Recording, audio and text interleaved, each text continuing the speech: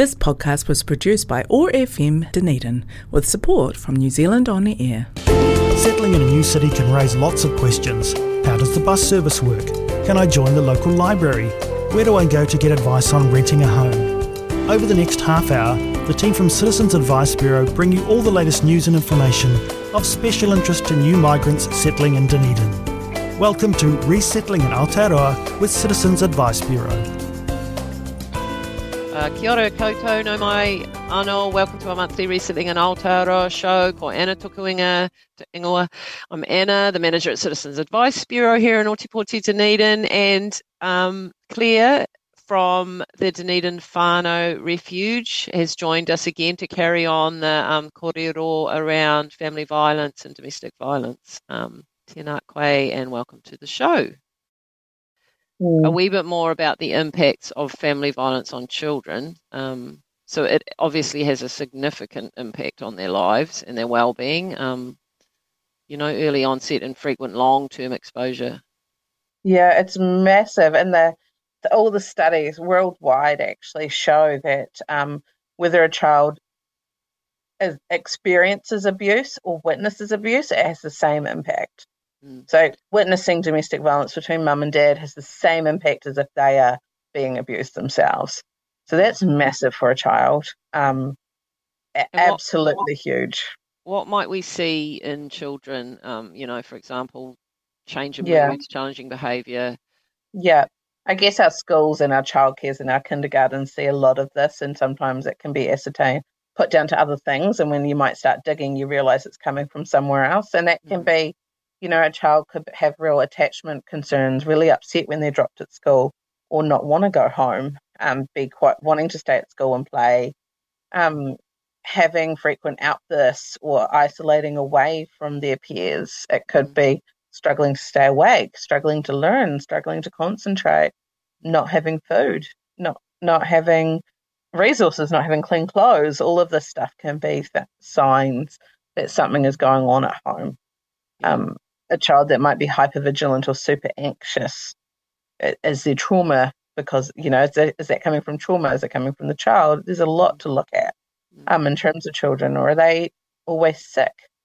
Sometimes that's a common thing that's happening because all that cortisol and stress running through their body, their immunity's lowered, so they're always sick, or always at school with a sore tummy, those sort of things. And it might cause confusion with their relationships, mightn't it, with their parents? And conflicting, depending on the age, I guess, but, they might hope that things happen, or they might even worry about whether they're going to get separated, stuff like that, mightn't they? That must cause a lot of confusion for them. Really big confusion. And when mum might get the strength to leave that relationship, and the court might deem dad a safe parent, these children are now in the middle. And they can become real pawns of the abuse, and that abuse can perpetuate through the shared childcare and through that stuff. So that can mean that the children are stuck in this pattern that they have no control over. And it's incredibly traumatic. So, like you said earlier, if you or your children are in immediate danger, you'd always call 111. And you can ask for the police, like obviously urgent response, but they can also issue a police safety order, can't they, if they have reason to believe that the family violence has occurred? Can you talk through how you find that particularly, because we'll go on to protection orders later, but those police safety orders, and in your experience, how that police respond and that sort of stuff? Yeah, definitely. The police safety orders are really, really helpful in these instances, and obviously we have no control on them. That's police. They will issue them if they have been responding to a family harm event. And they can be anywhere from 24 hours to 10 days, depending on what's gone on, or potentially what the police might discuss with the victim that they're needing. And that can give that person time to sort themselves out. It gives them the chance to have some breathing space and to have some time to think about what they might need, or to put things into play. with other support services that they might not have been able to access with that person in the home. Usually we have really good experiences that the women and children get to stay in the home. There has been some moments where they've had to leave, and that's been really difficult to deal with, but we have such a good relationship with the police that it works really well most of the time. That's awesome. And so those things that the person bound by the PSO, they, like you said, they can't, they must leave the address, they can't assault or threaten or intimidate, must not follow. And it's no contact, like PSOs are no contact orders, so they cannot be in any form of contact. And they have to surrender firearms too, don't they, if they have any? Mm-hmm. Yes. So what if, just before we talk about the protection orders, if someone breaches a police safety order, they can immediately be arrested, can't they? Absolutely. It's a breach of a condition, and that is an arrestable offence. Yes. And they will go before a judge who then can decide what happens. Yes. Yeah. Mm-hmm. And it will be added to the charges that could already be there. Yeah. That's what I was going to say. If they've got enough evidence, they can lay other charges. Yeah. Yeah. Mm-hmm. Absolutely. And so while that's in effect, you can apply for a protection order. And that's a more permanent. So if you have a protection order against someone you're in a domestic relationship with, the protection order makes it unlawful for that person to do certain things. So the main conditions there, so the non-violence, which is sort of similar to same conditions for the other one, but then there's the no contact, no weapons or firearms, and then there's this requirement to attend a non-violence program. Yes, so with a protection order, there is a bit more that comes with that. So the respondent, the person who is bound by the protection order, has to attend a program. That is part of the court order. And are there a few people that run those? How long do they usually go for? Is it? It must be a long-term thing. Yeah, mostly in Dunedin, that goes through Stopping Violence Dunedin. Oh, yeah. Who do group and individual programs. So sometimes someone might be more suited to individual than group, or it might be because of their position in the community that they don't want to go into a group setting. So there is some options there around how they will do those programs, but pretty much they sit with Stopping Violence Dunedin, sometimes corrections, but they will generally refer to Stopping Violence as well. And there must be, I guess it depending on it, but they can be in those programs for a long time. Yeah, I don't know the length personally, but I think also if they're going to optionally join and stay, then yes, that can be a long period of time. Yeah. And so just going back to the non-contact condition, there are situations or circumstances that it might be allowed, mightn't it? But so a protection order is going to be written to match the needs of that person. So, if there's children involved, it might be written down around contact is to be via email and only around the children. And so if they try and talk about anything else, that would be a breach of the protection order. So it can be dependent on the situation when it goes to a protection order status. And the lawyer or the person that's helping you to apply for your protection order will generally put some of that information in the affidavit. Yeah. So it's like a special condition of it. Yeah. Absolutely. And for a protection order, someone can live with someone and have a protection order against them. Right. You don't, it can be very, very, very, the traditional and normal thing is that there's no contact, but there is some ways that it can work in different arenas. Yeah, and it's just case by case what works for each situation, which is good that it isn't just a blanket, this is how it works. Yeah.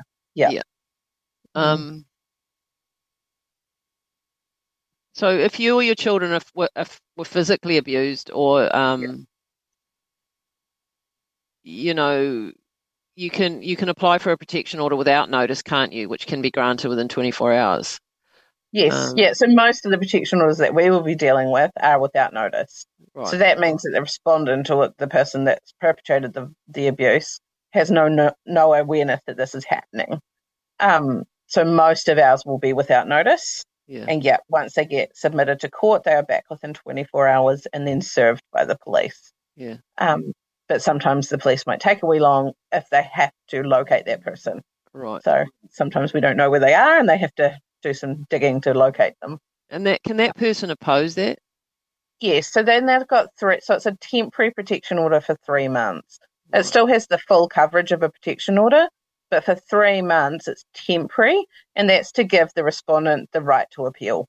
Mm-hmm. And if they want to appeal it, that's fine. They need to get their legal advice, and then it will go back to court, and the judge will either talk to them about conditions or how to change things or whatever they want to do at that point, or it will be made into a full protection order, and that is lifelong until that person, the applicant, discharges it. It remains in place forever. Yeah, that's good. Yeah. Mm. And I just thought I'd mention here for anyone listening that is actually an employee. Employees affected by family or domestic violence can take, which seems a small amount, but at least 10 days of paid domestic violence per year. But that's on top of any other leave they have. Just if people weren't aware of that are listening. Yeah. Yeah. And we have some amazing employers, I should say, in Dunedin that have been giving people above and beyond that, which is just incredible to see. It's so good to hear. Yeah. On the flip side, there's employers who don't even know about domestic violence leave, and that's okay. We will educate and we can advocate and ensure that happens. But yeah, we've got some incredible employers. Yeah. So now, I guess, tell us more about the Whānau Refuge and the support and services you guys offer. Because I think it's broader. Often people just think you're this place that people can go, but there's you've got way broader services than that, haven't you? We have, and I don't think the community knows enough about it, to be honest, and we're trying to get out there, but we're a very small team, and so sometimes it's difficult. But last time we counted, we offer 18 services to the community. 18 different services. Our core mahi is, of course, crisis and trauma work. So when people are in crisis and trauma, that is our core mahi. And that involves that community and residential advocacy. So that's about our safe house. So people who are in imminent danger who need to be safe housed, or people who are they're in danger, they're not in good situations, and we do that community advocacy with them. Mm-hmm. So that's kind of our core mahi. And then we go out from there and look at, we have our group programs. So we run our Wahine Kaha, which is our women empowerment program around breaking the cycle. And we have our Tamariki program, which can be run group and individually for our children that have been impacted from family violence. And then we go out from there, there's our food bank, there's all sorts of things that we do for our whānau. So people can access some of those programs without having to be in crisis, can't they?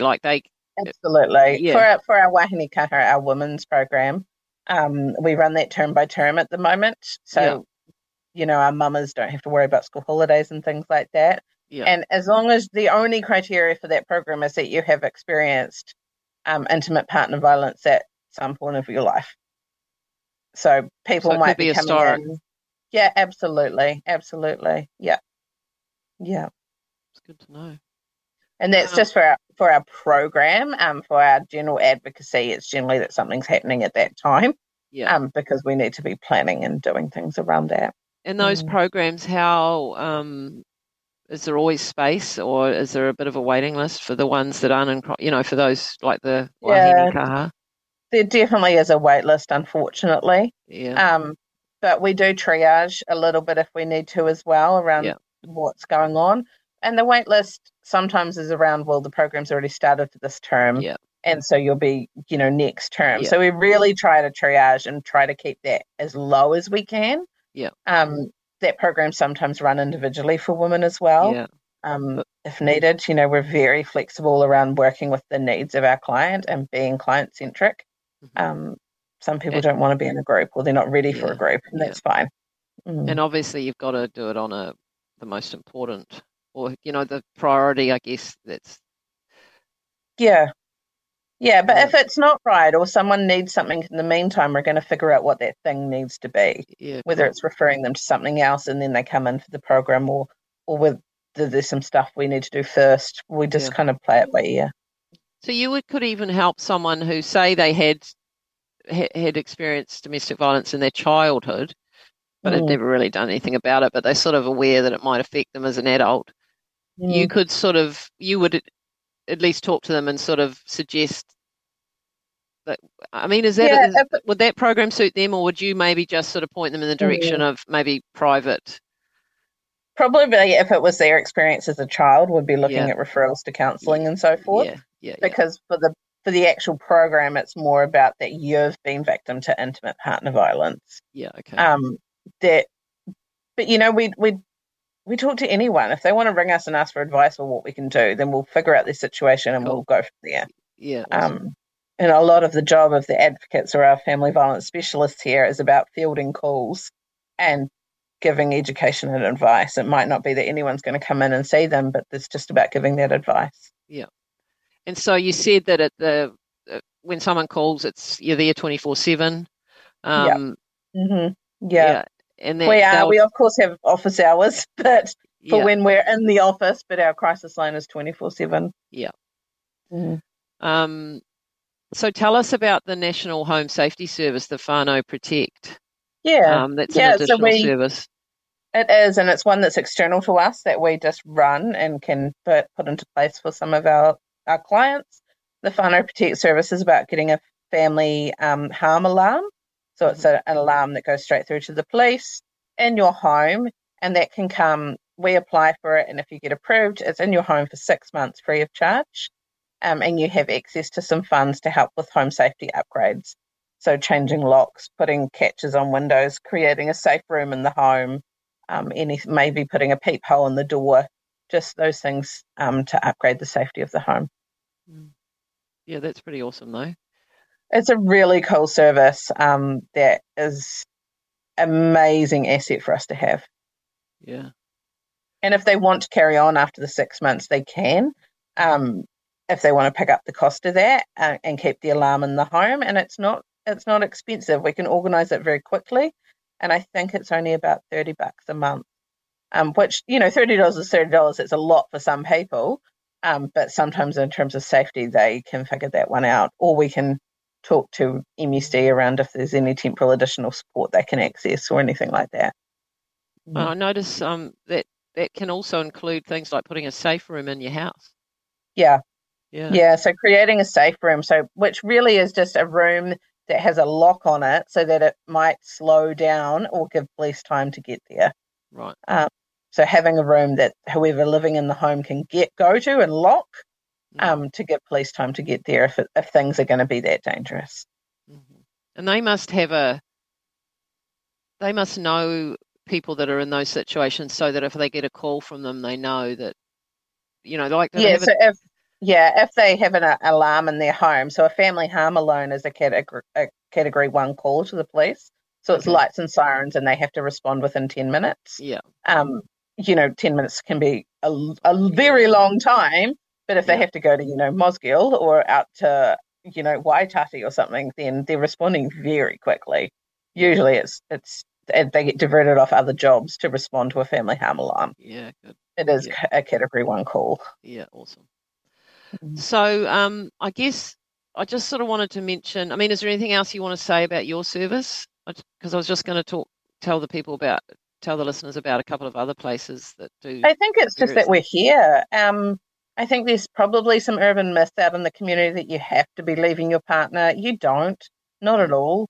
We're a whānau refuge. We're about supporting the whole whānau. And we will do that in whatever way is needed. And that we don't have to have police engagement. So we work with that 74% that aren't reporting. We will support and encourage, if necessary, to talk to the police and provide the opportunity to, but people do not have to in any way. We do not have to involve the police if they don't want it. Yeah. Okay. So I guess the other people or services, which we've talked about, is the police, and you would always ring them if you're in immediate danger. And then, so Shine, They provide support, advocacy, and information. They've got a helpline, haven't they, that people can ring as well? Anything else you want to add? Yeah, they do. And with that? Shine, like if someone rang Shine from down here, we don't have Shine services in Ōtepoti Dunedin, but they will do referrals to us. Yeah. If someone's rang their phone line and consent to that, of course. Yeah. So then they'll send the referral to us. Yeah. So you've obviously got a good relationship with them. Yeah. Yeah. And there's also a family violence helpline, isn't there? Are you okay? Yes. That's 0800 456 450. Mm-hmm. They would probably refer to you too, would they? Yeah, if someone consents and wants some services, then they will send something through to us. Yeah. And then there's a help for male victims of violence, isn't there? Yes, there is male survivors. Yep. Male survivors Otago. So do you know much about them? Yeah, I mean, we definitely know about them and hear about what's going on.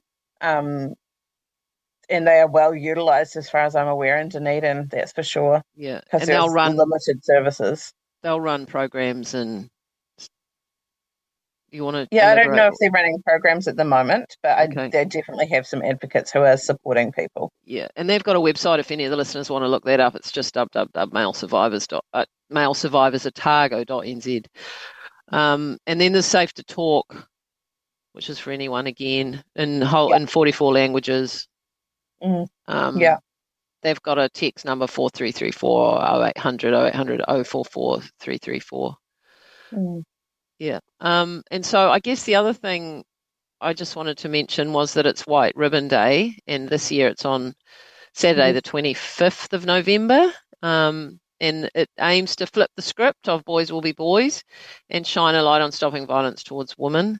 The key focus this year is the role that we all have to ensure that the next generation understands what respectful relationships are, which by definition means does not involve violence. And the need for us all to be role models of healthy masculinity, not us personally, but the men. Absolutely. And everyone is invited to celebrate White Ribbon and decorating the First Church of Otago on Wednesday, November the 22nd from 10:30 a.m. to 12:30 p.m. Yeah. And so if you need to talk to someone, just remember that Citizens Advice Bureau, we can help you understand your rights and then the next steps you might take about any issue, but including family violence, and we will help you find other services and direct you to places like Ōtepoti Dunedin Whānau Refuge. And so, yes, we are a confidential service, as are you guys. We also have 3 language assistance services if people don't have English as a first language, including being able to book an interpreter.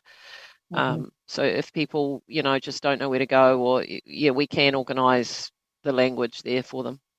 You probably have that as well, do you? Yeah, absolutely. We've worked with a lot where English is not their first language, and we utilise interpreters face to face and via phone call or whatever we need. Same. So you've got the same. Sorry, you've got the whānau, the Te Wharaora interpreter. That's the same ones we use too. They're fantastic. Yeah, absolutely, and we can access them whenever. Yeah, it's such a good service. It's amazing. It's amazing. I know, it's so good. So do you just want to tell us your contact detail, like how people, your phone number, how people get in touch, where they can find information? Just share that with the listeners. So obviously we have our website. We've got our national Women's Refuge website, and we have our local, our one for us, which you can of course go and look on, www.odwr.nz. We have our Facebook and Instagram pages, which we get contact through, which is great. It's nice and anonymous for some people. Our 0800 number, 0800 733 843, which is 24/7. And during business hours, that will be diverted straight to us here in the office, and that's probably your best way. But we take referrals from our website as well as email. So anything that people need, please go and contact us. We're contactable through so many avenues. And on our website, it's a safe website, so it has the quick exit buttons as well. Just explain that to the listeners. So quick exit? Yeah, well, it erases your search history, does it? It does. There's a button on there, which is a quick exit, like other websites, where if you click that, it takes you to like stuff or something like that, but it also deletes the history. Yeah. Awesome. So for anyone in a dangerous situation, it keeps you safe. Yeah, cool. Do you just want to say the name of your Facebook page? As it is Ōtepoti Dunedin Whānau Refuge. Cool. You can find us there. Yeah. Okay. So, and then I guess our contacts is Dunedin Direct 4716166. We've also got a nationwide free phone 0800 367 222, but that won't necessarily be answered in Dunedin. You can email us. We've got a website, www.cab.org.nz, and then under Find a Cab, you can email via there as well. We've got a Facebook page, Cab Dunedin, and we're also on Instagram, citizens.advice.dunedin. Ngā mihi kia koutou. Thank you to our guests today, and for the listeners for tuning in, and to Otago Access Radio for hosting us, and for you, Claire, joining us and sharing all that really valuable information with us. It's much appreciated. Thank you very much, and anyone reach us at any time. Yeah, absolutely. Such a great service. Yeah, thanks. It's a busy one. Yeah, I bet. So noho ora mai, stay well, everyone, and see you next time. Kia ora.